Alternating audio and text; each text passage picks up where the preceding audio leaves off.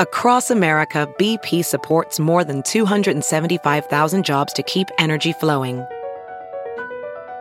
Jobs like updating turbines at one of our Indiana wind farms and producing more oil and gas with fewer operational emissions in the Gulf of Mexico. It's and, not or. See what doing both means for energy nationwide at bp.com/investing in America. I see the fun. I see the fun. The Diary of Jen Kirkman podcast. I Seem Fun, the Diary of Jen Kirkman podcast, episode 252. This is a special one today. This is a special edition of I Seem Fun where I interview guests. And today we've got Meryl Marco and Megan Keister. And, but I figured I would, when I do these They Seem Fun episodes, I think I will talk a little bit up front so you still get just some you and me time, before it gets so hectic with everyone else on here. But it's really cool. They've got an audiobook coming out, or it's out by the time that you hear this. And it's all about the being a woman in every category that you can imagine: fashion, beauty, politics, religion, sex, since the beginning of time. And I love these. So Audible is doing these new things. They're audiobooks. So it's not just the audio version of a written book that exists. It only exists as an audio book, but it is not a podcast. So yeah, I'm excited to talk to them. I think it's great. So I don't know. I haven't had much exciting things going on this week. My old stomach ache is back. I'm sure it's something, but I'm just dreading going to the doctor. I mean, I love going to doctors. I love getting answers, but I never find with my Western medicine, just, my gynecologist is superb. I went to a gastroenterologist once, my vocal everyone who has a specialty is superb. But when you just go to the doctor, I don't know what they do.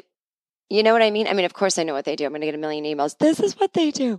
But she never listens, and I feel like I've been rehearsing in my head over and over. Okay, I have this stomach ache. It's not constipation. It's gas, but it's painful. But I've never had it before, and I know you're going to, and I know she's going to say it's stress, which was what. Listen, I assume everything is stress. That's why I don't go to the doctor until something is going on forever, or it goes away and shows up again. I always assume everything is stress. But I know myself, and stress doesn't manifest in my body usually this way because I've been stressed my whole life, and this is relatively new. This is a thing I've had for the past month on and off. So I don't think suddenly I've never been stressed until now. I think that this is actually something physical, and I think it's dietary, and I think it's a lifestyle, but I don't think it's stress. I am stressed trying to rehearse what I'm going to say to my doctor in under 15 seconds before she interrupts to ask me a question that shows she just hasn't been listening. Hi, so I have this stomach thing, and it's not lady parts related. It is not PMS. I'm nowhere near my cycle.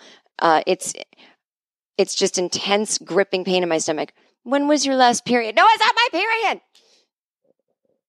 And so anyway, every time I eat, it feels like I'm swallowing a pile of needles in my stomach. But I'm not constipated. That's the weird thing. Okay, so you're constipated. No! So now I am stressed. I am gripping the microphone. I think I might crack it in half. So that's what I have to do that sometime this week. By the time you hear this, maybe it would have been last week. But yeah, I had to go to a party for the Emmy Awards on Saturday night. Like, my agency has a big party, and you think, oh my God, fun. It's just so loud. You're just like shouting. And it's like, it is one of those parties where you're supposed to, if you run into like, oh, there's Tom, he runs Comedy Central. And he's like, what have you been up to? You can't be like, nothing. It's like, I've been acting, I've been producing, I've been writing. Like, you have to just give your resume, which normally is an annoying party guest quality, but like at these, you have to do that because it's their chance to sort of see you and it's really gross, but it's part of the business. Like, nobody knows what you're doing and nobody's thinking of you. So when you go to these parties and you get in front of someone, you let them know what you're doing. You kind of brag for a while. I mean, it's actually not gross because you're not doing it again to a date you're on or a good friend who's like, anyway, so thanks for listening. It's just that my baby's been really sick and how are you doing? I'm producing. Like, you don't start giving your resume. The people you're talking to do not want to hear how you are. They want to talk business. So, business event disguised as a big fun party. I mean, look, they do it up. They did a good job, but it was all the way in Venice, which if you don't live in California, you have no idea what it's like to go from the valley where I live to Venice or anywhere to Venice. It's just not cool to have a party in Venice unless everyone lives on the west side. It's just, one of those things. It's like nobody's driving, so you're going to be drinking, but then now your Uber is like $100 each way. And it's a whole thing. But I didn't drink because I had my stomachache thing. And there's nothing worse than like standing in high heels with a stomachache. And it's just like, ugh. And I like sort of liked my outfit. It was like this cute hot pink skirt. But, yeah, I mean, I had the stomach thing way worse a couple weeks ago, like to where I couldn't leave the house. But this was like, I can sort of leave the house. But then after an hour or so, I was like, I think I'm going to go. And so I went, like I ditched the people I came with. I always forget that you got to roll solo sometimes because I always get confused when I'm like, oh, I don't want to stay long. And other people are like, me neither. And then if they're drinking and you're not, you can see it happening. It's like, oh, they're having fun. Like they're losing sense of time. I'm not losing any sense of time. Like time is flying to them. I'm like, oh, I know it's 11. I've known for the last 60 seconds when the clock went from 10:59 to 11. Yeah, I knew that.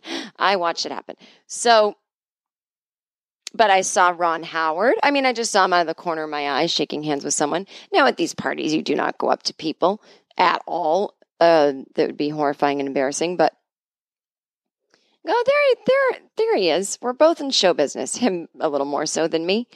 I heard Steven Spielberg was there. Did not see him. I saw RuPaul walk by. I wanted to grab him and be like, I love you so much. I love you. I think you're a spiritual inspiration to me, but I couldn't. We do have mutual friends. I could have said, hey, we're both friends with blah, blah. But it was there's hundreds of people there, maybe 1,000. He's working the room. He's running around. He's on his way somewhere. I didn't want to bother him. Then I was talking to a woman. Then there's these people where you're sitting around and, someone will go, do you know Jen? But I don't know what this person's name is. So I'm talking to this agent. Let's call him Rick. Rick, this woman walks up. He's like, do you know Jen? And she's like, oh, no, I don't. And she shakes my hand. And I said, hi, I'm Jen. And she didn't say her name, which unless she was just spaced out or something. And maybe that's why the guy said, do you know Jen? So that I could say, and what's your name? And she could go Susie Doozy. And he could be like, that's right, Susie Doozy. And because he forgot her name. But I think she looked familiar to me. So I was like, I think she's an actress. I think she's on the TV or the movie. And I don't know who she is because I don't know anyone. This is me at like an industry party. Oh, there's blah, blah. He's on blah, blah. I've never heard his name or the show name. Yes, you have. No, I literally haven't. People just stare at me like, don't you work in television? I'm like, and I can barely keep track of the names of anyone in my own industry. I don't know. I don't know what it is, you guys. I guess I'm just not that interested or my brain doesn't memorize names. But I'm like, how do people memorize all these names? They're like, Ryan Rick works at this agency and then he over there is Peter Poo Poo and then he does this and Sally Sing Ding. I'm like, I don't know. Why do you know all these names? So anyway. I'm talking to this woman forever and she keeps asking me what I do. And now we're going down some crazy rabbit hole where I'm not asking her a goddamn thing about herself. And I look like the world's worst conversationalist when normally all I do is ask other people about their life, about themselves, about their outfits. Like I make really good non-small talk, interesting questions that lead to other things conversation. But because I thought this woman might be famous and I didn't want to insult her and be like, I'm so sorry. I just have no idea who you are. Because you can't really say that when you're at a big agency party around Emmy season. You can't be like, I'm just sort of checked out to show business. It doesn't come off as believable, and I didn't want to hurt her feelings. So I just sort of had to like walk away at a certain point, just like get myself out of that. And she's probably like, that woman is the rudest, most self-centered person I've ever met. So I feel bad, whatever your name is, blonde lady with the sequined pantsuit. I just thought you looked famous and I didn't recognize you. And I could have said, are you an actress? Can you tell me your name? That's right. I'm really sorry. I get overwhelmed at parties, faces, names. Well, it is so nice to meet you. I mean, I could have done that. It's just that my stomach was hurting and my brain was at half capacity. And I didn't have the chutzpah to I just couldn't do it. I just couldn't do it. Anyway, so one of our old sponsors, Rent the Runway, they're still in my life personally. I use Rent the Runway. I found out there's a Rent the Runway store in Topanga Canyon, which is maybe a 20-minute drive from me. So I went there today because of one of the parties. I'm going to the Amazon party on this week, the night of the Emmys. I don't get to go to the Emmys. The Marvelous Mrs. Maisel was nominated for a million things. But, like the more senior people go, like obviously our bosses go. But they don't take every writer there. But we get to go to the after party. And that said black tie. And I was like, come on. Like that's when you want to be just like Keith Richards. Like he's not going to wear black tie. He's going to go in his like one of his get-ups. And when you're not famous like that and you wear one of your get-ups, you just look bad. Does that make sense? So it really has to be the cachet of your face is your outfit, your face that says, I'm Keith Richards of 72 years of fame. It's not like I'm well known to some comedian, also a writer. Why am I here? I can't go in some crazy getup. So I had to get like a respectable long dress, but you don't want to get too dressed up so that the people who actually get the awards aren't looking at you like, calm down. It's a balance. And it's my least favorite part of fashion. I only like fun, funky, like let's wear these big harem pants with like a crazy shirt. My day-to-day funky outfits. I'm sorry I'm saying funky like I'm your weird aunt. So anyway, yeah, that's just the insider hell that I go through. But, I'll update you on how everything went on a future episode. But I wanted to read this because we are talking showbiz, and it is a big week of show business stuff. Lots of people getting awards, lots of TV shows getting recognized, and also because I'm talking to Meryl and Megan about their super, I was going to say feminist. It's just a project about women. I mean, I guess it's okay to say the word feminist. Why am I shying away from it? But I thought I would read the most amazing thing I read this week by Linda Bloodworth Thomason. She's the Designing Women creator. She went public with her Les Moonves war after he resigned this week. And she said, not all harassment is sexual.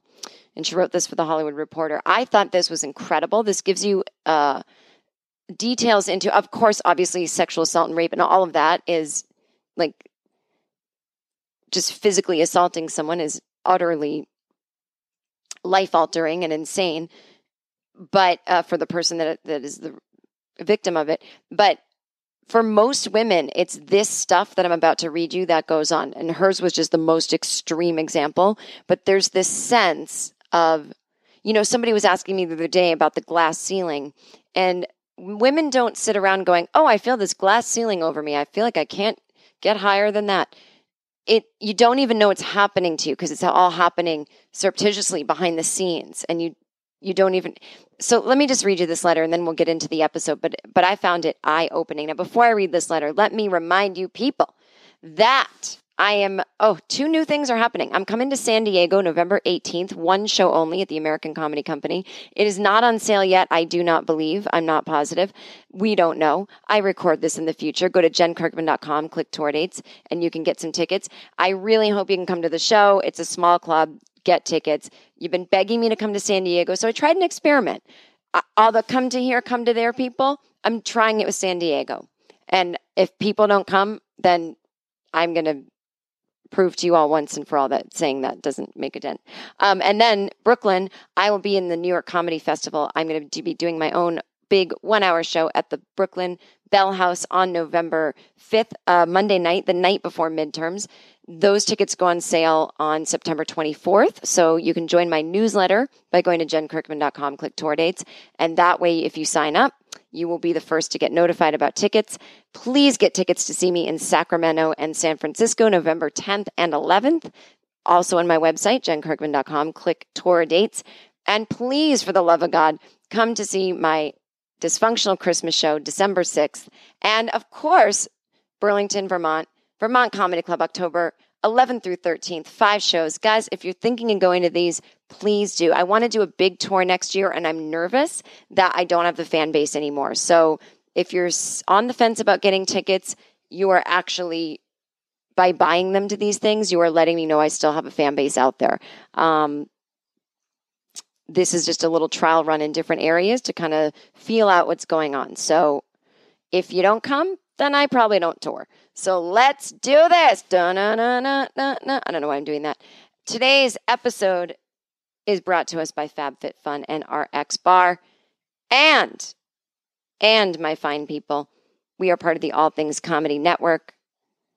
Go to @ISeemFun Podcast on Twitter, Facebook.com/ISeemFun Podcast. And when you are there, the top post on Facebook will let you click into the closed Facebook group where we talk about all things all seem fun, all things I seem fun. Go to iTunes, give the show 5 stars, and write a really nice, sincere review. And let me read this for you. And it's pretty harrowing. You know what? Let's talk about our sponsors really quick first. Let's talk about our sponsors. People, the FabFitFun box is here. It's unbelievable. I have it. My favorite thing in it is the French press coffee maker, but there's so many other things. There's full-size bath salts and facial moisturizer and wireless headphones and makeup brushes. I mean, it's unreal. The FabFitFun fall box is here. It always sells out, so please reserve your spot. Give this as a gift to a loved one. You have a daughter starting college, a friend who's a new mom. Go get your butt in gear for early Christmas shopping. It's also a great care package. What is it? It is a seasonable subscription box. Well, I think the word's seasonal, but I said seasonable. It is a seasonal subscription box delivered 4 times a year with full-size fashion, beauty, home, fitness, and wellness products for just $49.99 a box. And everything in that box equals well over $275. So that box that I was just sent, that's not just worth $49.99. Hell no. Hells no. So here's what you do. You go to FabFitFun today to get your fall box. Limited supply.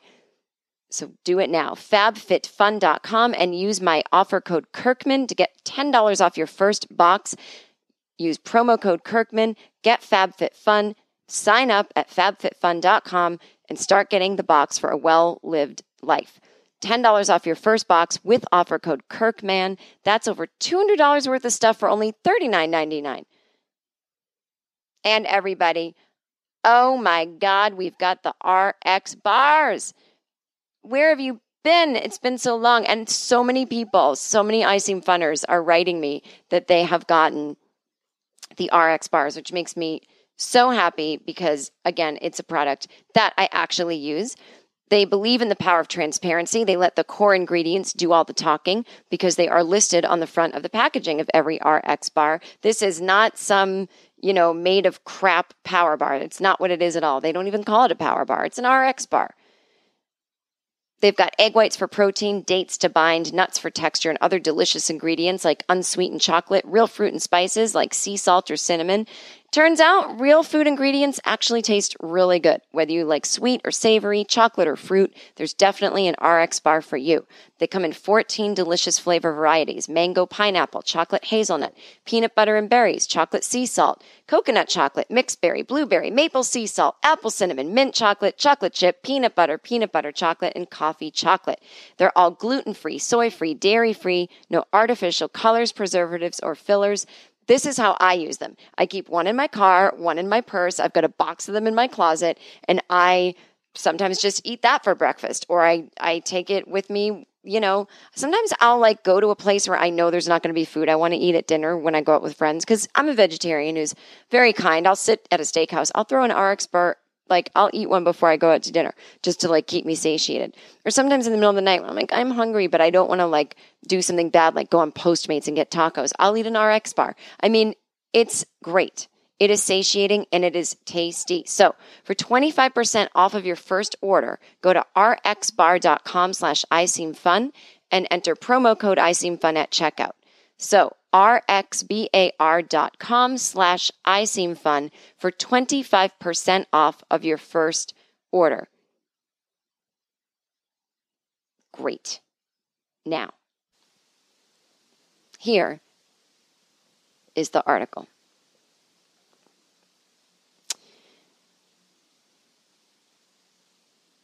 Linda Bloodworth Thomason, one of CBS's biggest hitmakers, reveals the disgraced mogul kept her shows off the air for 7 years. People asked me for years, what happened to you? Les Moonves happened to me. This is not the article you might be expecting about Les Moonves. It's not going to be wise or inspiring. It's going to be petty and punishing. In spite of my proper Southern mother's admonition to always be gracious, I am all out of grace when it comes to Mr. Moonves. In fact, like a lot of women in Hollywood, I am happy to dance on his professional grave. And not just any dance. This will be the Macarena, the rumba, the cha-cha, and the moonwalk. You get the idea. I was never sexually harassed or attacked by Les Moonves. My encounters were much more subtle, engendering a different kind of destruction. In 1992, I was given the largest writing and producing contract in the history of CBS. It was for $50 million, involving 5 new series with hefty penalties for each pilot not picked up. Designing Women was my flagship CBS show, and Evening Shade had just been lauded as the best new comedy of the season. CBS Chairman Howard Stringer and President Jeff Sagansky attended many of the Designing Women tapings, reveling in the show, quoting the lines, and giving us carte blanche to tackle any subject, including sexual harassment, domestic violence, and pornography. They even greenlighted an entire episode satirizing Clarence Thomas's Supreme Court nomination. It was, to say the least, exhilarating. Little did I know that it would soon all be over. By 1995, Mr. Stringer and Mr. Sagansky were gone, and a new, unknown to me, president named Les Moonves had taken over. By then, I was producing a new pilot, prophetically titled Fully Clothed Non-Dancing Women. I was immediately concerned when I heard that Mr. Moonves was rumored to be a big fan of topless bars. Then someone delivered the news that he especially hated Designing Women and their loudmouth speeches. He showed up at the first table read and took a chair directly across from mine. Actress Ileana Douglas, who later accused him of sexual harassment, sat next to me. Having been voted most popular in high school, I felt confident that I would be able to charm him. I was wrong. He sat and stared at me throughout the entire reading with eyes that were stunningly cold, as in, "You are so dead." I had not experienced such a menacing look since Charles Manson tried to stare me down on a daily basis when I was a young reporter covering that trial. As soon as the pilot was completed, Moonves informed me that it would not be picked up. I was at the pinnacle of my career. I would not work again for 7 years. During that period, because my contract was so valuable, I continued trying to win over Moonves, and he continued turning down every pilot I wrote. Often he would catch me in the parking lot. He would make sure to tell me that my script was one of the best he'd read, but that he had decided in the end not to do it. It always seemed that he enjoyed telling me this, just enough to keep me in the game. I was told he refused to give my scripts to any of the stars he had under contract. Then I began to hear from female CBS employees about his mercurial misogynist behavior, with actresses being ushered in and out of his office. His mantra, I was told, was, "Why would I want to cast him if I don't want to fuck him?" And he was an angry bully who enjoyed telling people, "I will tear off the top of your head and piss on your brain." Soon I would hear how he had invited a famous actress to lunch in the CBS dining room. Coming off the cancellation of her iconic detective show, the star began pitching a new one. He informed her that she was too old to be on his network. She began to cry and stood up to go. He stood up too, taking her by the shoulders and telling her, "I can't let you leave like this." She reacted, suddenly touched. Then he shoved his tongue down her throat. I know this happened because the star is the person who told me. Over the years, even when an actress managed to get one of my scripts through an agent, the deal would immediately be killed. It was like a personal vendetta, and I will never know why. Was it because I was championing the New South, or an admittedly aggressive feminist agenda, or both? When the legendary Bette Midler informed Moonves that she wanted to do a series with me, I'm told he denied her request. When the singer Huey Lewis, whom Les had become enamored with, chose me to write a pilot for him, his contract was canceled. It would have been so easy, not to mention honorable, to simply tell me he was never going to put a show of mine on the air. That was certainly his right. But instead he kept me hoping and hopping. When I finally realized he was never going to put a show of mine on the air, I left. It was never really about the money anyway. I just wanted to work. People asked me for years, where have you been? What happened to you? Les Moonves happened to me. Somewhere in the middle of all this, I was walking the halls one day in the original CBS building. In spite of no longer having gainful employment, I still felt proud that I had been allowed to make creative contribution to the network I had grown up with, starting with Lucy and Ethel, who had electrified me and inspired me to write comedy. I never dreamed that I would become the first woman, along with my then writing partner, Mary Kay Place, to write for MASH. I took pride in being part of a network that always seemed to be rife with crazy, interesting, brash women, from Mary Tyler Moore and Rhoda to Maude to Murphy Brown to the Designing Women. Many of these female characters paved the way for women to be single, to pursue careers and equal pay, and to lead rich, romantic lives with reproductive rights. As I walked, I noticed that the portraits of all these iconic women were no longer adorning the walls. I don't know why, and I didn't ask.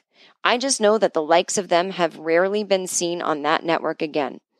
Thanks to Les Moonves, I can only guess they all became vaginal swabs in crime labs on CSI Amarillo. For years, Moonves loaded up the network with highly profitable male-dominated series, always careful to stir in and amply reward an occasional actress like the fabulous Patty Heaton or the irresistible Kaylee Kuko. But mostly he presided over a plethora of macho crime shows featuring a virtual genocide of dead naked hotties in morgue drawers, with sadistic female autopsy reports ratcheted up each week. Is that a missing breast implant, Lieutenant? Yes, sir. We also found playing cards in her uterus. On the day I officially parted company with CBS, the same day Mr. Moonves said he would only pay a tiny fraction of the penalties, my incredulous agent asked what he should tell me. Mr. Moonves replied, "Tell her to go fuck herself." I was not surprised when Moonves finally admitted on September 9th that he may have made some women uncomfortable and that those were mistakes. Let's be clear, shoving your tongue or penis down a woman's throat during an office meet and greet is not a mistake. It is an act of terror. It cannot be corrected with a special Hallmark card saying, "Sorry, my bad." I had planned to make this a lofty piece about how we women in entertainment can draw strength from our shared historical DNA as we slowly dig our way out of Hollywood's darkest places. I could have easily referenced Peg Entwistle, the young actress who jumped to her death, supposedly rejected by a number of powerful men. Bette Davis had gone to see her portrayal of Hedwig, inspiring Betty that very day to pursue a career in acting, thus giving new purpose to the dead girl lying at the base of the Hollywood sign, who never knew she had already passed the torch to arguably the greatest actress to ever grace the silver screen. I wanted to offer this story in stark opposition to all the women-hating slimeball men like Harvey Weinstein, James Toback, and Les Moonves to say, this is how we, in the face of them, continue to lift and inspire one another. But I don't feel inspired anymore. I just feel angry. The truth is, Les Moonves may never be punished in the way that he deserves. He will almost certainly never go to jail, and he has already made hundreds of millions of dollars during his highly successful and truly immoral, bullying, misogynist reign. Perhaps the best we can do is thank Ronan Farrell and all the brave women who came forward to make sure a man like this is finally gone, while putting all the other sexual predators who are still in our business on notice. We are not going to stop until every last one of you is gone. We don't care anymore if you go to jail or go to hell. Just know at some point that you are leaving. And as for you, Mr. Moonves, in spite of the fact that I was raised to be a proper Southern female, and with your acknowledgement that I have never, in my life, spoken a single cross word to you, despite the way you treated me, may I simply say, channeling my finest Julius Sugarbaker delivery, go fuck yourself. Linda Bloodworth Thomason is currently finishing her memoir, Rising Girl, My Adventures in Politics and Entertainment. Yeah, so there answers my question. I always ask, how come in the 70s we had shows like Maude and this, and in the 80s there were so many feminist shows, and then it all just seemed to stop? Les Moonves, a huge part of that. And don't think there aren't more where that came from. All right, let's get on with this week's They Seem Fun. Oh my God, guys, I'm here with Meryl Marco and Megan. Is it Megan Beth Keister, or do you just go by Megan Keister? Just Megan Keister. Megan Keister, yeah, too. I can't hear myself. Yeah, now I do. I can hear myself. You can, too okay. well. Both of you, by the way, I'm listening to your book. Ugh, Aaron, which one do I turn up so I can hear myself? Is there any way to adjust this, or you can't, I guess? I think there is a way, but... Oh, there you go. But I am dumb. Not that I need to hear myself because I love my voice, but I talk too loud, so I need to blare it so I can talk quieter. You know what I'm saying? You do love your voice? I do not love my voice. Right. Nobody does. No. But I was going to say, so I'm listening. Okay. These two gals, these two... Now it's really loud. These two mutilated men, as Aristotle, I just learned, called women. Isn't that amazing? What a It's knucklehead. unreal. Have written and I would say performed. It's not just read, it's performed. Sure. An There's a lot of audiobook. passion. I have to ask if Yeah. you can turn this down. It's now you're How's that? screaming at me. How's that? How can we turn the headphones down? Oh, how about this? I've been playing with them. Wait. Is this How about one- that? That one is just Oh, now my it's really loud. Oh, wait. shit. It's There. like Is that better? I'm killing Meryl. it's hearing loss loud. I'm so sorry. It's kind of like going to a rock concert. Oh. How's that? I hope Is that all all right? of this is kept in. By Oh, the way. this- I hope we're done. Actually, This I don't is think we actually- need to talk anymore. After this, we're just signing off. Great. Yeah. Thanks, guys, for coming. Yeah, no problem. Any excuse to drive to Burbank. Oh, my God. All right. So your audiobook is called The Indignities of Being a Woman, and it's available right now, right, on Audible? Right. And so how did they do it? They go to, is Amazon and Audible, they're a family, right? They're in a family? Yeah. A very loving family. Yeah. It's in the same place where you can buy toilet paper. You can also buy our book, basically, exclusively. Right. Exclusively on We got Audible. this gig because I'm in Amazon Prime. And Member. so that holds a lot of weight with them. Right. Really? No, I'm just I mean, I knew that's why I didn't get the gig, but I didn't know if they were like, you know what, we are extra enthused about the fact that you're Prime. It pays off in so many more ways than just free shipping. I've made that joke to the guy we were working with at least 10 times going, just remind Jeff Bezos that I'm in Amazon Prime. There was, I won't get into it. It's a boring story. Okay, anyway, so your book, The Indignities of Being a Woman, now available on Audible. So I guess this is a new thing that they're doing where people have audiobooks, but it's not available as a reading book. And Yeah. what I love about it is I love podcasts. I don't listen to audiobooks that often because the rhythm of it, I can tell they're not talking to me and I start to drown out. And I hope that doesn't sound narcissistic, like, why aren't you talking to me? But when you guys read what you wrote, there's this conversational aspect to it as you do talk to each other and things like that. So it feels like a podcast.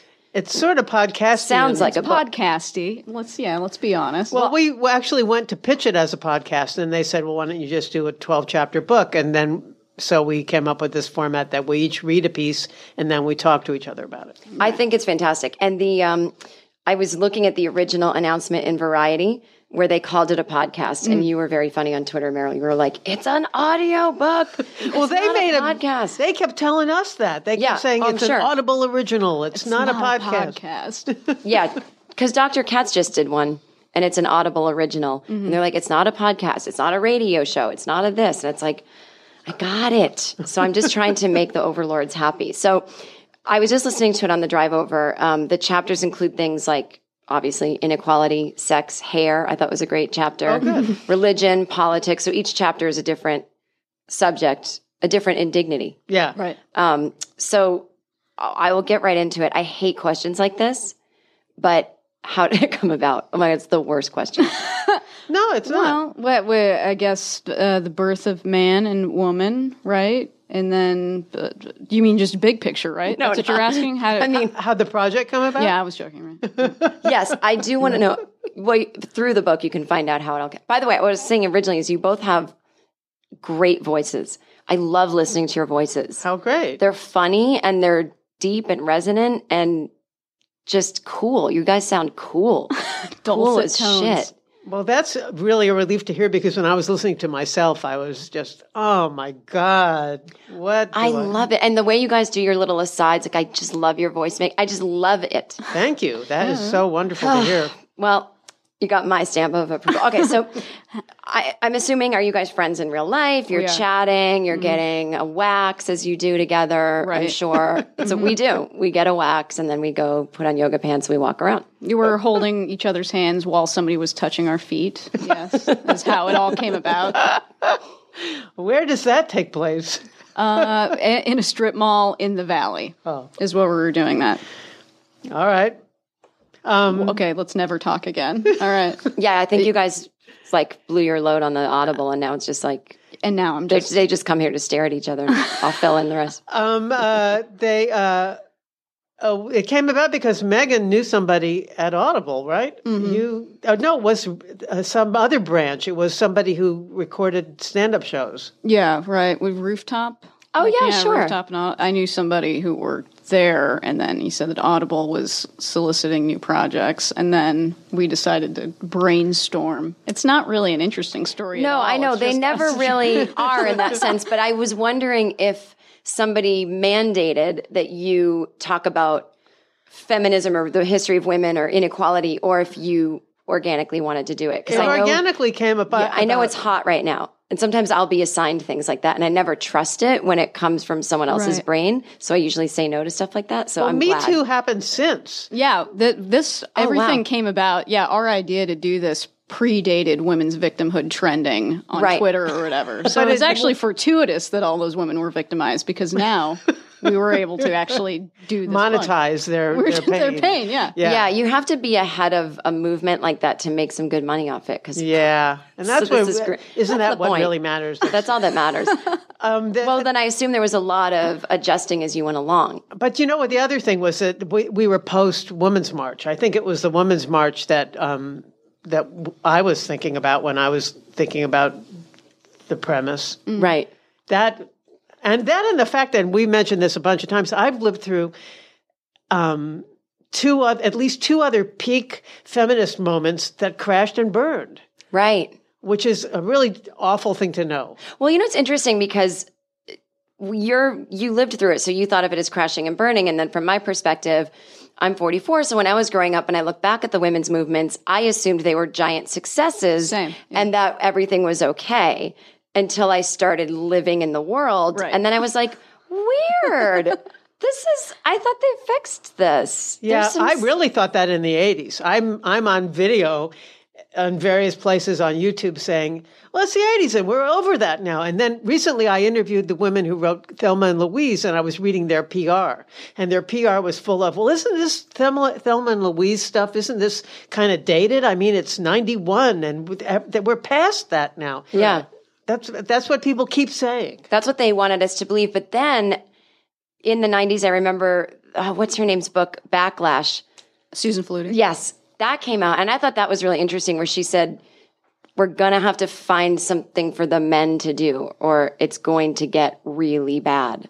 Right. Because we have equality in some ways, but now they don't have a purpose. And so we have to take care of them. Oh, they found their purpose again. I think they reformatted. Everything she said came true. And what I thought was related to your book, that article that came out this week from Linda Bloodworth Thomason. That was amazing. For the listeners, I read it before. It's going to be in the intro to this episode, so the listeners will have just heard it.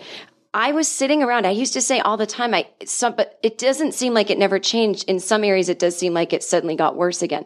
And I remember growing up when people always go, female in comedy. When you were growing up, did you feel like you could never break in? I'm like, no, I thought I could because there's a million women on TV doing it. Like I never questioned it. And so I was like, why, Saturday night, we all watch Maude and she's over 40 and looks even older and is talking about feminism. Like everyone watched that and everyone was fine. Nobody died from watching a show about a feminist. And so I said, how come we had those shows? And then suddenly it stopped and then realized Scott, what's his name? Les Moonves literally made it stop. Mm-hmm. Yeah. Came in and canceled all these shows with women. And then I'm sure there was success with, fat husband, hot wife. And then other networks did it. And then he changed the culture. Yeah. And I realized that, it's not even just a case of, things haven't gotten better and they will. It's like, actually, what do we do about the fact that things were better and then they got worse? Like, it's hard to convince people of that. And throughout, there's always been, as a person who's pitched a million shows that didn't go forward, there's always been resistance that way, but you don't know what happens when you leave that office if they're going, all right, yeah, sure, we're really going to buy that. Right. I was always pitching stuff with female characters thinking, well, there's other female characters on TV. How about this one? Yeah. Not knowing that. There's women in the world. I mean, you might want to see I've that seen some. Yeah, right. I saw other ones outside when I came to find you guys. Yeah. Like, I didn't know if it was just us three, but there's like 2 other ones across the street at least. So there must be more. They're not all raped and eviscerated corpses like you'd see on CBS primetime. Right. Also. And I feel so proud of myself. I don't like those shows, but it's not for feminist reasons. I'm just a scaredy cat. But I feel justified in never having watched one. Like, now I'm changing the reason. I never thought I never thought Bill Cosby was funny. I never watched CSI. But have you had that experience too where you're, Megan, where you're maybe, I don't know, doing something in comedy and because I feel like people think we're walking around going, it's so sexist. We forget every 10 minutes. And then something happens and we don't get something or something isn't going right. Right. And you go, oh, well, it's hard. It's a hard business. And then you go, oh, wait, maybe that was gender. Right. And even that women aren't funny stuff. I keep thinking that isn't possible that could keep having any life. And then, the question that always comes to mind when it revives itself, and I can't believe that it keeps reviving itself, is who do you hang out with? Right. Obviously, it's. In fact, I was even thinking about Christopher Hitchens had one. I think he had one of those blonde bombshell wives. Yeah. So her friends maybe weren't funny, and maybe that's all the women that he knew. Maybe they were, maybe they weren't. Maybe they thought each other were funny. Yeah. But if you never hang out with funny women, why would you know women are funny? Well, and also think about who's pushing that narrative too. Yeah. Like, you remember how when Jerry Lewis was still alive, every few years he'd double down on the women aren't funny thing. Right. And the last time he did it, I remember it was at Cannes that he, doubled down on the women aren't funny thing. And I remember seeing a picture of him on the red carpet at Cannes, and he was wearing house slippers outside. Like, what are we doing listening to a doddering old fuck wearing house slippers? Nobody actually believes what anyone wearing house slippers in public has to say. You have to shuffle when you wear slippers, too. Right. So just the image of him just like, no. The idea that any of his opinions have weight is patently absurd. Well, this is the problem, though, and is that when you write an article like Christopher Hitchens did in Vanity Fair and you pose why women aren't funny. He didn't even ask the question. He was like, no, they're not, and here's why. And that lives on. And so then people think that's a normal thing to ask about. And then guess who looks the least funny when all they are doing is doing interviews and being asked that question? Yeah. The funny women. Right. So now if you and I'm sure you're always... That's a good point. Yeah, you're always Googling my name, I'm sure. But if you Google my name, every article is like, accuse Louis C.K. of harassment. Says women aren't funny but are funny. And I'm like, sometimes I say funny stuff, but I never get to when I'm advertising the funny stuff that I've accomplished. Right. Because they love that question. But it never leads to an interesting conversation. It's a 2-minute soundbite where I'm like... You just start naming names. Carol Burnett. That's all that happens. Well, all of this is the reason that we wrote this book, and I started doing this historical research because I was an art student, and I didn't really ever study history. And I really didn't have any idea how grim things were for women. When I was growing up in school, they used to say women at some point were chattel is the word they used, which meant nothing to me. And Who said that? That was sort of what was in textbooks. Principle. Oh, I was like, okay, got it. Textbooks would say, and women were chattel. It was when they would talk, they'd be summing up either the Middle Ages or they'd be summing up the Old West or what. I don't know what they were summing up, but that was the word I remember hearing and thinking, well, is that like cattle? And it didn't mean anything to me. It meant nothing. And I really had no idea how suppressed women have been from 3500 BC on, just based on gender. Yeah. it just never occurred to me that Aristotle, well, I didn't know anything about Aristotle really, but I didn't know that he was saying horrible things about women either. Nobody's teaching that in school when they're teaching things about Aristotle, that he was a horrible misogynist. When I look back on what we were taught, I realized it wasn't much. And so I assumed, women just didn't do that. And then that movie Hidden Figures came out. I had no idea that women were the ones launching the codes for the astronauts. I had no idea they were Black women. And I just felt like, oh my God, I know there's so much I don't know. Right. And then we get into intersectional and it's like, right, I keep forgetting, like maybe I thought things were fine for a minute, but talk to Black women and they're like, it never got better for us. There's that. Unreal. And there's the fact that when I started researching this stuff, because we divided this up into chapters. So when I went, we did a lot of reading of academic texts and stuff like that, and I got a bunch of historical books. Did a man help you read them? Yeah. He read them to me, and then wherever needed, he would explain everything for me. Sure. But when I was doing that, I also always went to Wikipedia just to see what the overview was going to say and what their resources were, like, in case there were any books I wanted to. And I quickly started seeing over and over again, well, there are no women's voices recorded on this subject because all of this was written by men. There were no women in history because they weren't taught to write. They were left out of history. And the men were writing history, and they were just excluding women. That never occurred to me. Right. That's never occurred to me. And isn't that interesting? Like, I've never thought of that until you just said it that way. It's really weird. You don't really hear women's voices. Diaries start showing up in the Middle Ages. But that's the first time when I was sort of going through stuff, and I started running into paragraphs where these were historical things written by women, and they were saying, and in the 1500s we begin for the first time to hear, and then it was women recording their lives, and it was such a relief. Yeah, because everything else was truncated and eliminated based on it only being written by men. It's so, like, when I was thinking about your chapter that you did on voting, you mentioned that Frederick Douglass had really supported, what was her name? Katie Stanton? Elizabeth Cady Stanton. Elizabeth Cady Stanton, sorry. So when they asked me to do a drunk history they said do something about a feminist moment. And I didn't want to do the usual, like Betsy Ross and the flag and voting. And I couldn't really find one that was totally succinct. Oh, there's a lot of places you can find them, but you have to go find those things because they do teach this stuff in some colleges as a major, herstory or whatever. Yeah. But did you just say herstories? That's where at Barnard? Where do you major in herstory? I remember hearing that when I was in college, herstory, and then at some place in here it says womanity.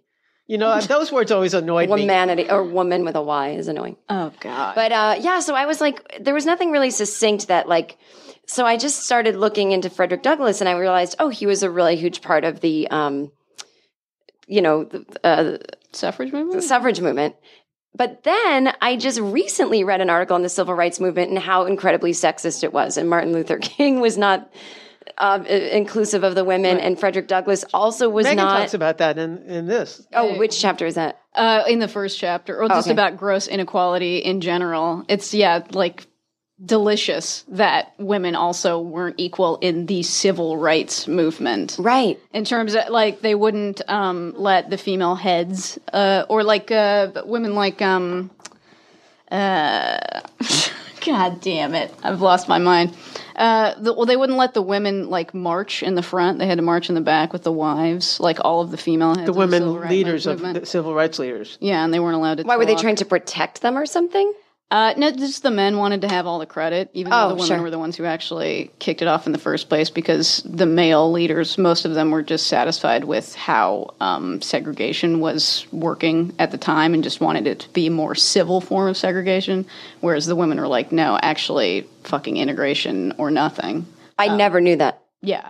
Like, the women were more extreme than the men, I guess. I mean, of course I believe, now I'm starting to understand that. And also there's a little anecdote. I read it somewhere once. I'm trying to find it again, where I think it was MLK's wife, who they claim there's audio. I don't know, where she said to him before he made his speech, say that I have a dream thing. Like, that is just the most classic example of behind every great man. True. I hope it's true too. But I always found that behind every great man, there's so irritating that I grew up hearing that, and that always infuriated me. What's she standing behind him for? Right. Yeah, they acted like, and so we should, amplify her. But it was like, isn't that great, gals? It's really women doing it. And then I just accepted it like, oh, cool. So they'll be up there and we'll be behind here. But we have that little slogan. So that's nice. Receiving no credit, yet still doing all the work. Yes, fantastic. And that was my biggest problem with the whole Bernie Sanders thing last year or 2 years ago or to this day that still goes on. Never ends. Where it's like, but he did this, he did that. I'm like, he didn't do the work that you're talking about. Like, he may have been in some photos, but it's like women are licking the stamps, women are writing on the envelopes. Like, women is not his idea to have a socialist economy. It's not his idea. He did not make this up. Back in Vermont, back then, I've heard from so many women that were like, he would come to our meetings, and a lot of the women didn't have childcare, so they would bring their kids to these local meetings in Vermont, and he would complain about the kids there. Oh, great. And so it's like, I try to tell a young man that he doesn't want to hear it, or also doesn't get why that's offensive. That's, I don't know how we're going to teach people. It's just so hard to explain to people that although they might not think they're sexist, they have only heard men's stories or things from men's point of view their whole lives. And it does affect you. It affects us. Well, part of when I was researching this, because we split it up into categories, and I went to art school, and I remember the Renaissance. I go to art museums all the time, and art always seemed to me to be a category unto itself without real separation of. It just didn't occur to me how separated it was. That the reason that there are no women in the Renaissance is they were there. They didn't make it into history. They were excluded. Now they're sneaking in. Now they're finding beautiful paintings that you can find online by women masters, but they were excluded from everything. That never occurred to me, that really has been going on since in all areas. Right. And how about in women in entertainment? We have a chapter on that no women were allowed on stage until 1600. 1600 seems pretty recent to me. 1600, it does. None. Like, there are houses that people live in now that were built in 1600. It's not that long ago. No. If you go to no women on stage, all parts played by men. That was why they say in one of the things I read that Shakespeare was writing so many parts of women dressed as men, because men were going to have to play them. Why would you think of that, by the way, that women shouldn't be on a stage? It would seem like more effort to keep them off stage and have men do this. Yes. That's how ingrained misogyny is that men are willing to expend more effort on excluding women than, how about castrati? How about, castrati? Women started. Is that where castrating comes from? I'm not joking. Yeah, castrati were boys that the Catholic Church castrated so their voices would always stay high. I did know about that. I thought that was a person. No. Oh, okay. That's many who's people. castrati? Mutilated boys. Yeah. They were more eager to have the high voices come from mutilated boys than to let women in the choir. Perish the thought. Right, exactly. I don't think we three of us could have ever been in that choir. But who thinks of that? Who would think, hey, you know what you can do if you want high voices? Yeah. Just cut off dicks on young boys. Oh, that's a great idea. That's how you do it. We were almost going to have these other people, the ones with the boobs, in it, but we couldn't have that. Yeah. Well, there was a thing going around right now that everything that's happening with Kavanaugh, where they're like, boys will be boys. Mm-hmm. Unbelievable. And I used to have a thing in my act, and I think I will bring it back, it was a story about these kids used to bully me in 5th grade. I'm a physically bully, put rocks and snowballs, like kick soccer balls at my head, and I got a concussion once. And the teacher said, boys will be boys. And then I lost it one day, and I had a hockey stick. It was like, I don't know why, we were playing floor hockey in gym class, and I just beat the crap out of this kid, Robbie, on his ankle. Yeah. And I had to go to anger management at the principal's office.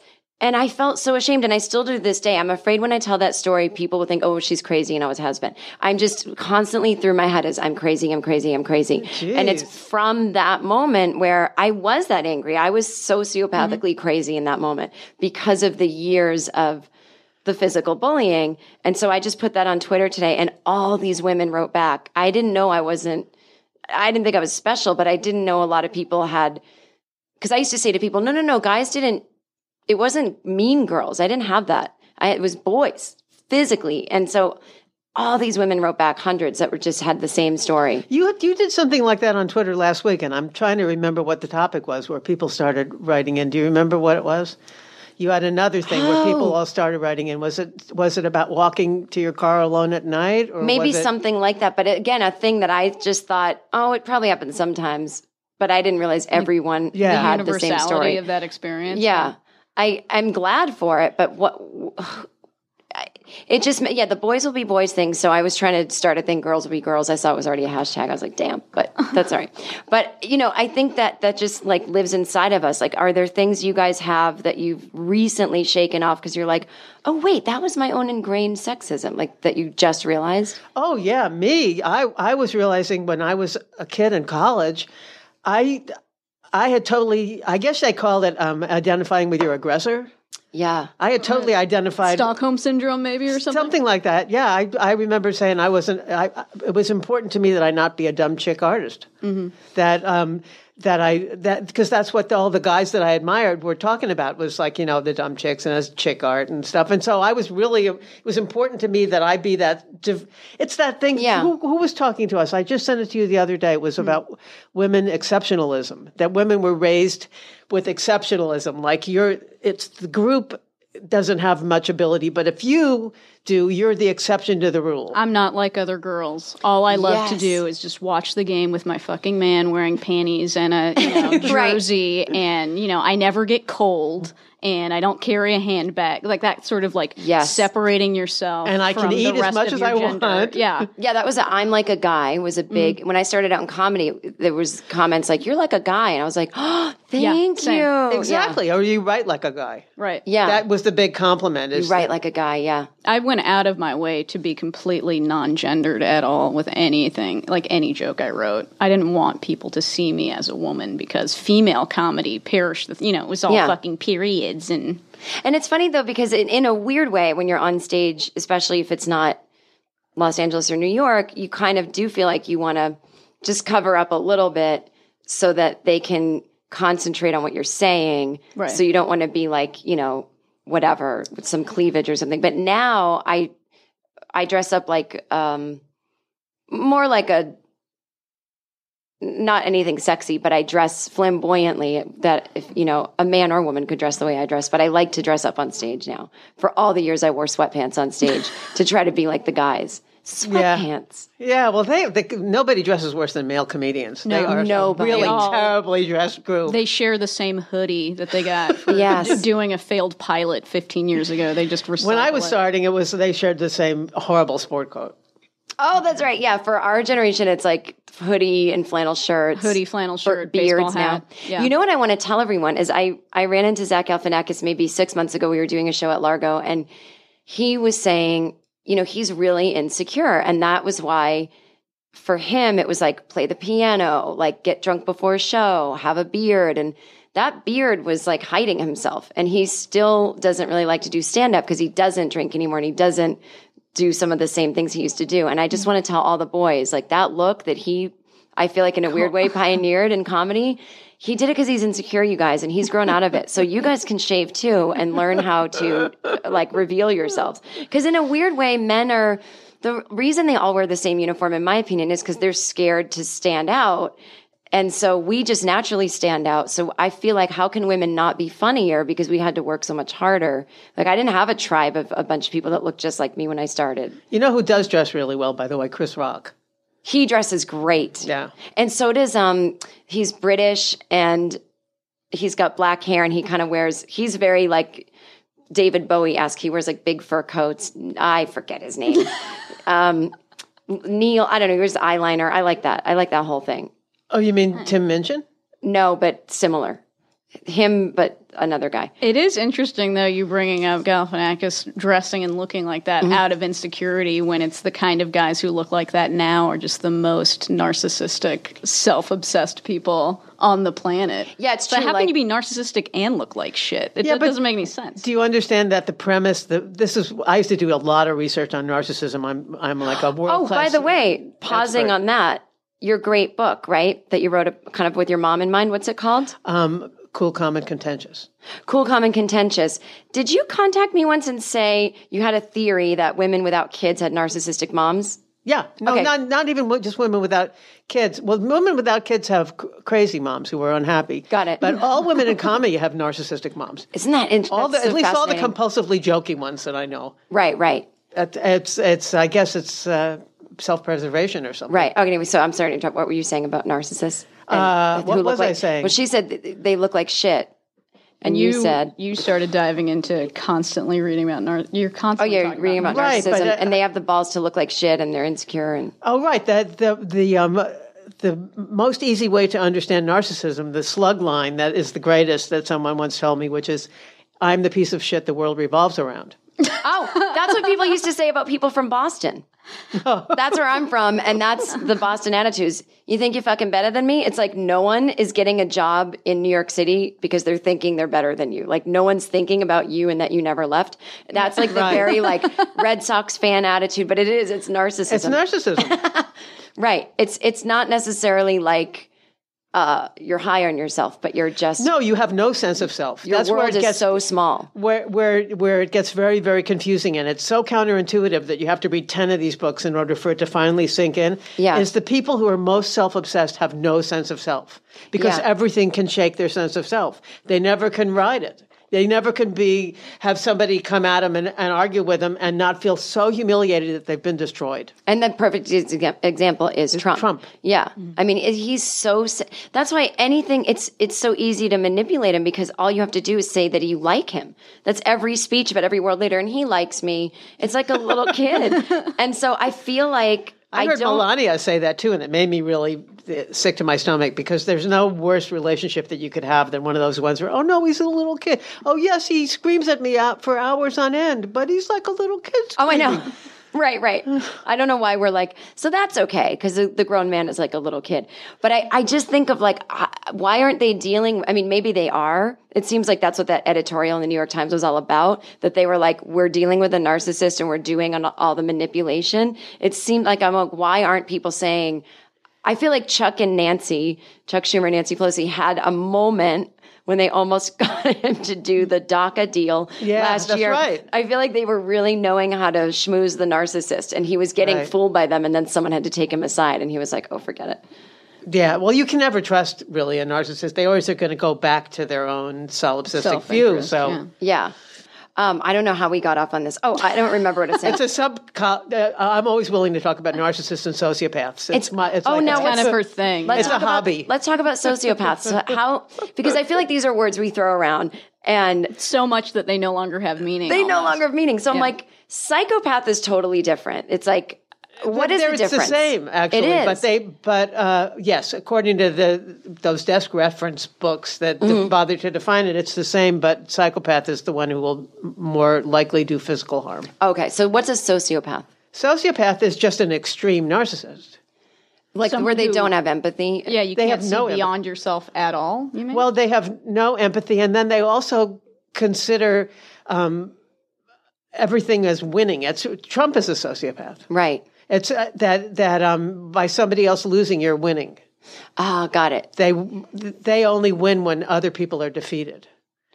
Well, you know what's interesting is you just brought up something that I used to have that attitude when I first started in comedy, and it makes me so sad because I'm not organically competitive in a nasty way, mostly competitive with myself, or actually not even. I'm kind of also very kind of lazy in that way. Like, but you're very ambitious.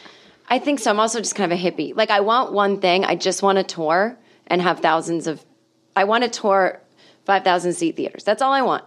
I don't want anything more. It seems like you're very close to that. Aren't you doing that already? I had a dipsy-do. I've gone down. My fan base has gone down.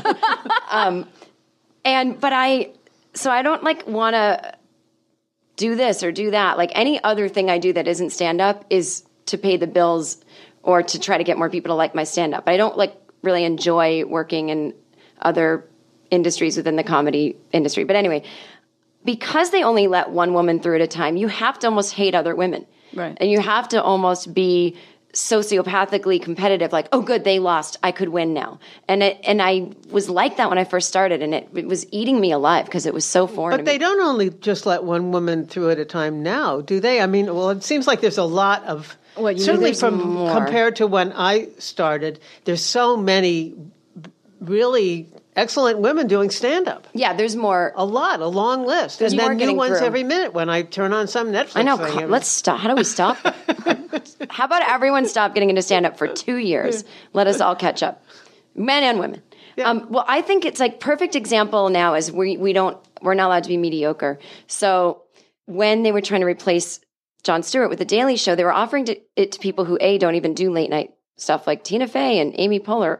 And then like, well, we offered it to 3 women. It's like you offered it to 3 exceptional women who don't even do that. Right. 3 prom queens who already had a lot of dates. Yeah. Why don't you give it to a woman that is going to become famous from The Daily Show the way Jon Stewart did? Or the way Trevor Noah. But they don't do that with a woman. It's like, yeah, but what's she done? Nothing. That's just like what John had done, nothing. And so I'm just trying to get his mediocre. Or Trevor Noah. I mean, Trevor Noah was virtually unknown, wasn't he? I think so, pretty much. Yeah, it's like get someone with a few things under their belt, like sure, but nothing that's like, you know, well, they did give him, now they gave Michelle Wolf a chance, and she's gone.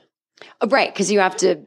And that was a really good show. I don't know what she did, quote, wrong exactly, but they didn't give it time. And that's the other thing is I almost miss old school sexism because I've experienced that. And it's very easy to get the guy to at least change his mind about you in that moment. So I've had so many times where it's like, hey, little lady, you could do some comedy tonight. And then I do well. And they're like, hey, I'm real sorry. You're funny. And they have to do this with each woman they meet, I think, until they realize maybe women in general are funny. But like if someone pinches your ass, you say no. That Mad Men thing of he sees me as a secretary, but I'm going to have a really good idea. And now we're having cocktails. That seems easier to me than the new sexism, which is guys do not think they're sexist. And it's so insidious that they're saying no to you because they're like, you're not exceptional enough. And I'm like, shit. And it's easy to go, oh, I guess so. Because I have 2 Netflix specials and I can't get a third. And they're great, by the way. Oh, thanks. And they wouldn't really explain why I couldn't get a third. They were like, it just didn't blow the roof off. I'm like, oh, so I have to blow the roof off to get a third. And so I guess I can't. And then now the other networks that give specials, they're like, yeah, but how is yours different? I'm like, oh, well, it's just not. It's stand-up. And they're like, yeah, we're looking for like different conceptual shows now. I'm like, geez. Great, good. Okay, good. So now I have to be like, well, maybe get a mouse costume or something. It seems quaint, yeah, like the era in which you could just basically tell a woman, I am not hiring you because you're a woman, and now everybody has to come up with like a new alternate excuse to cover up their inherent misogyny. You know what's really funny is when I first started getting writing jobs in TV, there used to be this thing called tokenism. Oh, yeah, sure. I was talking to Nell Scoville about this. Tokenism seems like the good old days of unbelievable opportunity now. Right. It used to be that they wouldn't just hire one woman, they would hire 2 because one looked so obvious, like you just have one. So you have 2. And it seems like, yeah, we have women. And they never did. Then they stopped doing that altogether. I was going to say, it became the good old days. I don't remember the 2 tokens to cover up that there's 1 token. I missed that. That was a brief phase. Yeah. I was on a lot of staffs like that where there were 2. What was your? Did you ever feel like I only know looking back when I've been the only woman in the room that I go, oh. No wonder I didn't feel good because I didn't have other people to joke around with. Not that I can only joke with women, but did it dawn on you when you're in these rooms that something was off? No. I just I was impervious. That was where I was, I guess, sexist. Yeah, it didn't occur to me how odd it was. Yeah, right. I had started, and there was always the most there would ever be would be 2 women. Mm-hmm. So, like, if there was just one, it was just. I always made friends with guys. Yeah. It didn't occur to me, any bigger picture didn't occur to me. It was me hanging on for survival. So that's where doing all this research really was interesting to me, is that it didn't occur to me that it goes back 5,000 years either. Right. that it isn't just, the 80s that Well, there's also a cyclical nature to it, which I think we've talked about that already, like the cyclical nature of sometimes it seems like things get better and then it seems like they get worse. Like tokenism existing, but now we live in an era in which like Bill Maher has 0 women on the writing staff, and that's fine. Nobody calls him out for that. No, or they do, but it's like nothing happens. But then it's just us shrill cunts in the corner saying, like, yes. You don't have any women on your writing staff. Or that's shrill how it's cunts in perceived. the corner is a good name for something. I don't know what, but like, they have those like, there's the Den meditation studio and that's where you go and meditate. And I feel like there should be shrill cunts in the corner, like a real nice place with pillows and tea. And you go to just like, you just drive there, you maybe for half an hour. Yeah, to just be like, fuck, and just scream about anything sexist that happened. And then, you get with your shrill cunts and you leave. And I'm not exactly sure why cunt is such a horrible word either. I love it. I mean, it's really weird that the female organ is the worst thing you can say. It goes way back to ancient Rome, I think it was, where, the word was landica, and it was the worst thing you could call somebody. Landica? Mm-hmm. So you want to remember that when you go to Italy. So name your next dog that. Yeah. Well, there's a book called Cunt that's like written years ago, I think 20 years ago, about how it's the most feminist word ever. And you read 2 pages, like, I got it. Right. Yeah, but the Brits use it really well. I thank God British people still use it for everything because it's how I can get away with it here. Because sometimes other women are the problem for me in terms of being too. I was going to say the word harping. Here we go. But being too focused on things like cunt. And it's like, we've got bigger problems. Right. I'm going to say cunt. I'm a comedian. And also language. I mean, I just can't. I understand the harm of language when you're talking about racial stereotyping and degrading people, but I mean, most language have like the word fuck, I mean, I've been saying that since I was a child. I mean, the problem isn't supposed to be anything. No. Well, with cunt, like the problem is just, I guess, the intent behind it, especially when some dude on the internet calls you it. Oh, well, that's different. But I'm always tickled when a dude on the internet calls me a cunt because it's like, I have broken you down so much, you have nothing to say. Well, all you have to say is what you think the worst thing you could say to me is, guess what? I don't care. Yeah, totally. I mean? And I love that too, because it's like, you've just revealed yourself. Yeah. Like, you're not using it the way we use it, where they're like, oh, that guy in the parking lot, what a cunt, he cut me off. Or that woman's a cunt because she's, an actual sociopath or something. But he's just like, you're trying to hurt me and you failed. And that's what he really thinks of you deep down. And that's what he wanted to start the conversation with when he went, just curious. Just curious is the new most sexist way you could start. I don't know if you've experienced this on Twitter. It's guys who, in bad faith, are asking you to defend your position on any feminist issue where you are not wrong. Like, there could be, if a guy listens to your book, he could tweet you and say, just curious, why do you think that women were kept down for 5,000 years? That he's not really interested. It's the illusion of creating a dialogue. There's some place in here, I don't know if you got to the point where there was a Barack Obama quote. There was that thing he said, within recent memory, it's like maybe 2 months ago. If that, yeah. He said this thing about, guys, what's wrong with us? Do you remember that? Oh, he was talking in South Africa, and he said women need to get into politics. Yeah. And he went, guys are getting on my nerves. Guys, what's wrong with us?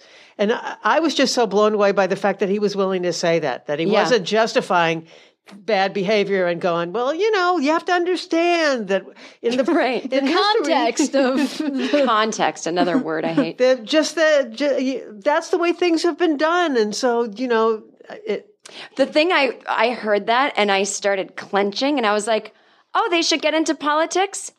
Like in 2008, when it should have been Hillary and you needed more time as a fucking senator. But, I was getting angry. I really think the world would have been a better place if we had Hillary for 8 years and then Obama for 8. Thus, it was because she was never going to win after him, but he could have won after her. And I feel like that's interesting. I feel like he just shouldn't have been so damn popular. It's his fault. But I do love him. And he wrote an article. I feel like he started to let his feminism fly as he was already out of like the last year in office, year 8. Cause then he wrote an article for, I think, Teen Vogue or something like that was like, I'm a feminist. And I was like, pass the ERA. Somebody told me you could just pass it with the swipe of a pen. The ERA is so crazy. That hasn't been passed yet. It's just sort of mind-boggling that it took 176 years, I believe that's the right number, for women to get the vote after the United States was formed. 176. For women to get the vote. And I remember, I just heard that on the way over. In Saudi Arabia, it took only 70 years, and they can't drive. But the ERA, I don't think... they just let them drive like a few months ago. Don't get your panties. Well, they're awful drivers, girls. Yeah. Well, that's what they were trying to protect especially people. When you're wearing a hijab. I mean, you can't see anything. But your skin, you don't get those sunburns. Those crow's excellent for beautiful. Your skin. So I was thinking about that. The ERA, Equal Rights Amendment, which really all it says is women are protected under the Constitution as being equal. Right. Although I feel like I'm so jaded now. I'm like, pass it, but they're still going to ignore it. Right. I mean, they're ignoring Roe v. Wade, it seems. And the thing that's really weird also is that a bunch of women always show up to complain about it. Like, well, we don't need the ERA. I mean, there's always the women's group that doesn't want it. That's what I loved about your voting chapter. Yeah, it was really annoying to find that out. There were women going, well, you don't need the vote. Yeah. Well, it's the women who voted for Trump. That's who they are. But and those, it just dawned on me recently that now that we know they're crowd controlling his rallies, they're moving people in yeah, we saw it. So that's what those women for Trump are, is that they put them behind him with a sign. But they're still, the women for Trump, I figured it out. Oh, I love it. These are all like white, mostly evangelical women who've been told their entire life that God's a man and that their God sees them as lesser because they're woman. Right. And then that's also a doctrine that's like been, pushed by their husbands, by their fathers, by every man they know. And so if they've ingrained that their creator sees them as lesser, they're not going to act like anything else. They're going to think that women who want equal rights are irrational because women inherently aren't the same as men because God said so. So if they believe this, then you can't convince them otherwise. No, it's like telling them God's not real or something. Yeah, you'd have to get them to change their God. Right. By the way, they actually, when you go back to, I believe it was ancient Greece, but that they used to say women were the same as men, but women had all the parts in the wrong place. There's one in gender. The wrong place. There was just one gender, and it was men. Yes. And then women had an internal penis, is what they felt. And they came up with all of this without doing any autopsies on women. They did autopsies on men and on like monkeys. Needed to torture monkeys and I believe horses. Where did it who was the first sexist? Like where did that begin though? Well, because you would think the people that could give birth, I have that answer. Oh, you do? Would be revered. Yeah. The answer that I've seen 2 or 3 times. The first one is 3500 BC. Uh-huh. Some creep named King Urukagina, who in some place called Lagash. And he was the first person to come up with, he had the reforms of Urukagina, and he was the first person to have gender-specific laws. That adultery, a crime, only could be committed by women. Oh, got it. Yeah. So that was the beginning of official sexism on the books. Right, like a court-mandated sexism. But the other thing, the idea? Where did the thought? Well, the thought, I think, that really tracks back to has to do with lineage, tracing lineage. They used to trace lineage through the mother because, when you see a baby coming out between a woman's legs, you get the feeling they're related. Yeah. So, that's her kid. And then at some point, men decided that they wanted to trace the lineage through the father, which becomes an intrinsic problem because how do you know who the father is? Unless you are spying on the woman all the time and then she's your property and you own her. Uh-huh. That's where it will. So it really starts. Came from woman's power. It came from guys wanting to build empires. Yeah. They needed to know who and what they were siring, and you could only tell. In fact, in some cases of things I read, they would kill the firstborn because they didn't know who the father was, and then the next born would be yours. That's where women became property. Oh man. It's just as creepy as can be. They used to have trace all lineage through mothers. The Jewish religion still does that. Not that the Jewish religion doesn't have plenty of its own sexism. Well, it's funny. I was listening to the, and I'm saying this on Yom Kippur. I know people. Hold, please, because we have to wrap up within the next few minutes. But I'm not checking my text. I'm trying to look at the time on my phone, and I can't remember. Oh, you're looking at your Instagram. I can't remember. I don't even think I get reception here. She's tweeting about what cunts we are. I'm just like, oh my God, these fucking cunts. They're just like, blah, blah, women. I'm kidding. But when in college, the trick to getting free food was to go to the Hare Krishna Center in Kenmore Square in Boston, and you would get whatever, just a meal, and you'd have to kind of sit and watch a service, but that's fine. And then I was like, these people are so great, and they're so peaceful, and blah, blah. And then you realize that they made the women do separate things. And I was like, but it's the 90s, and these guys are in their 20s. And you're like, oh my God. Like that, everything that I was trying to enjoy was sexist. Somehow tainted. Yeah, and even that you were saying about you're like India, land of yoga, like right, everything. That's the thing. We have a chapter on religion, and that was where one of the things I really wanted to talk about, because at some point I was going to try to sell a piece to someone, I didn't know who, but I started researching how every religion feels about women, and every single religion. All of them, except for some, maybe I think the Wiccans are okay. I'm not sure, but I feel like Wiccans are only women. Maybe. I don't know. Every other male allies or whatever. Every other religion has horrible things to say about women. Hateful, horrible things to say, including Buddhists. The lovely and wonderful Buddhists felt that a woman couldn't be enlightened unless she came back as a man. Yeah, it's pretty fucked when you actually look at it and you realize, actually, in the grand scheme of things, Scientology is a little more egalitarian than... Wow. In that, like, you know, the last thing, the ultimate form you can get as a Scientologist is Thetan, which is genderless. But then also Scientology is sexist because, like, you know, L. Ron Hubbard kicked his ex-wife in the stomach trying to get her to miscarry his kid, and maybe he thought it looked like a soccer ball, and he was just trying to have fun. Yeah, that's true. And they hate gays. He got that from Nero. Nero kicked his wife in the stomach because she wanted to spend more time with him. And I was thinking, what did she want to spend more time with him for? Oh, my God. Well, maybe if they overturn Roe v. Wade, that will be the new birth control. Oh, it's just like... crossed. You know, it occurs to me why, when I was driving over here today, it occurred to me why our friend Professor Ford wants the FBI investigation. Because that's the only way that it's not going to be he said, she said. Right. Because otherwise, and they don't want it because, you know, you can't technically lie to the FBI. Yeah. Mm-hmm. You can't lie to the FBI. So technically we can say, like, she must be telling the truth because she said to the FBI, and he can commit perjury by lying to the FBI. But they don't want, Because I recently just watched on Rachel Maddow, she was rebroadcasting Anita Hill. And it just about made me cry. I didn't realize Joe Biden. There's the other thing. I loved Joe Biden so much, and I didn't realize that he was like, I don't believe you, and I don't this. And the unforgivable shit. And now he's just like, me and Lady Gaga are teaming up for women's stuff. Here's and I'm like, selfie of me and a child. And I'm like, you know what? I'm so glad he's evolved, but why can't you get on a microphone and say, hey, I once did this, and now I'm this? Why? Right. Well, you know, even if I hate Brett Kavanaugh, but if he did that, that would at least give some credence to something. Well, I know it's so obvious that that's how he saw women and always does. It's like maybe he didn't actually harass anyone else after that. I'm sure maybe he did, but it shows what he thinks of women. They came up with about like 3 or 4 speeches this morning where he's saying things like what goes on in whatever school he went to stays in whatever school. Oh, right. He said that worked out well for us. That was his quote. Yeah. So with this book, like, obviously you have 12 chapters.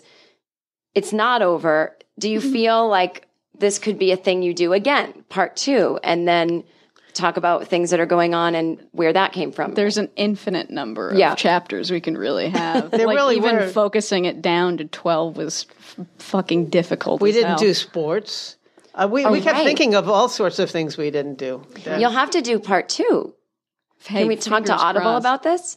No, this just came out yesterday. But we jump on it. This is the time. Because I think, you could do part 2, sports, and I don't know. There's a lot of other areas. So what was that other one? I don't know. I was making a list of them for a while, and then... Space travel. You have science. You have science in there? Yeah. Science, yeah. I can't wait to listen to that chapter. The other, business, yeah. Oh, business, yeah. Oh, God. You guys, I'm so impressed. And thank you for coming. I could talk to you forever. Thank you for mentioning Breck in the hair chapter. I drank a bottle of that when I was a kid. I drank a bottle of it? I dare?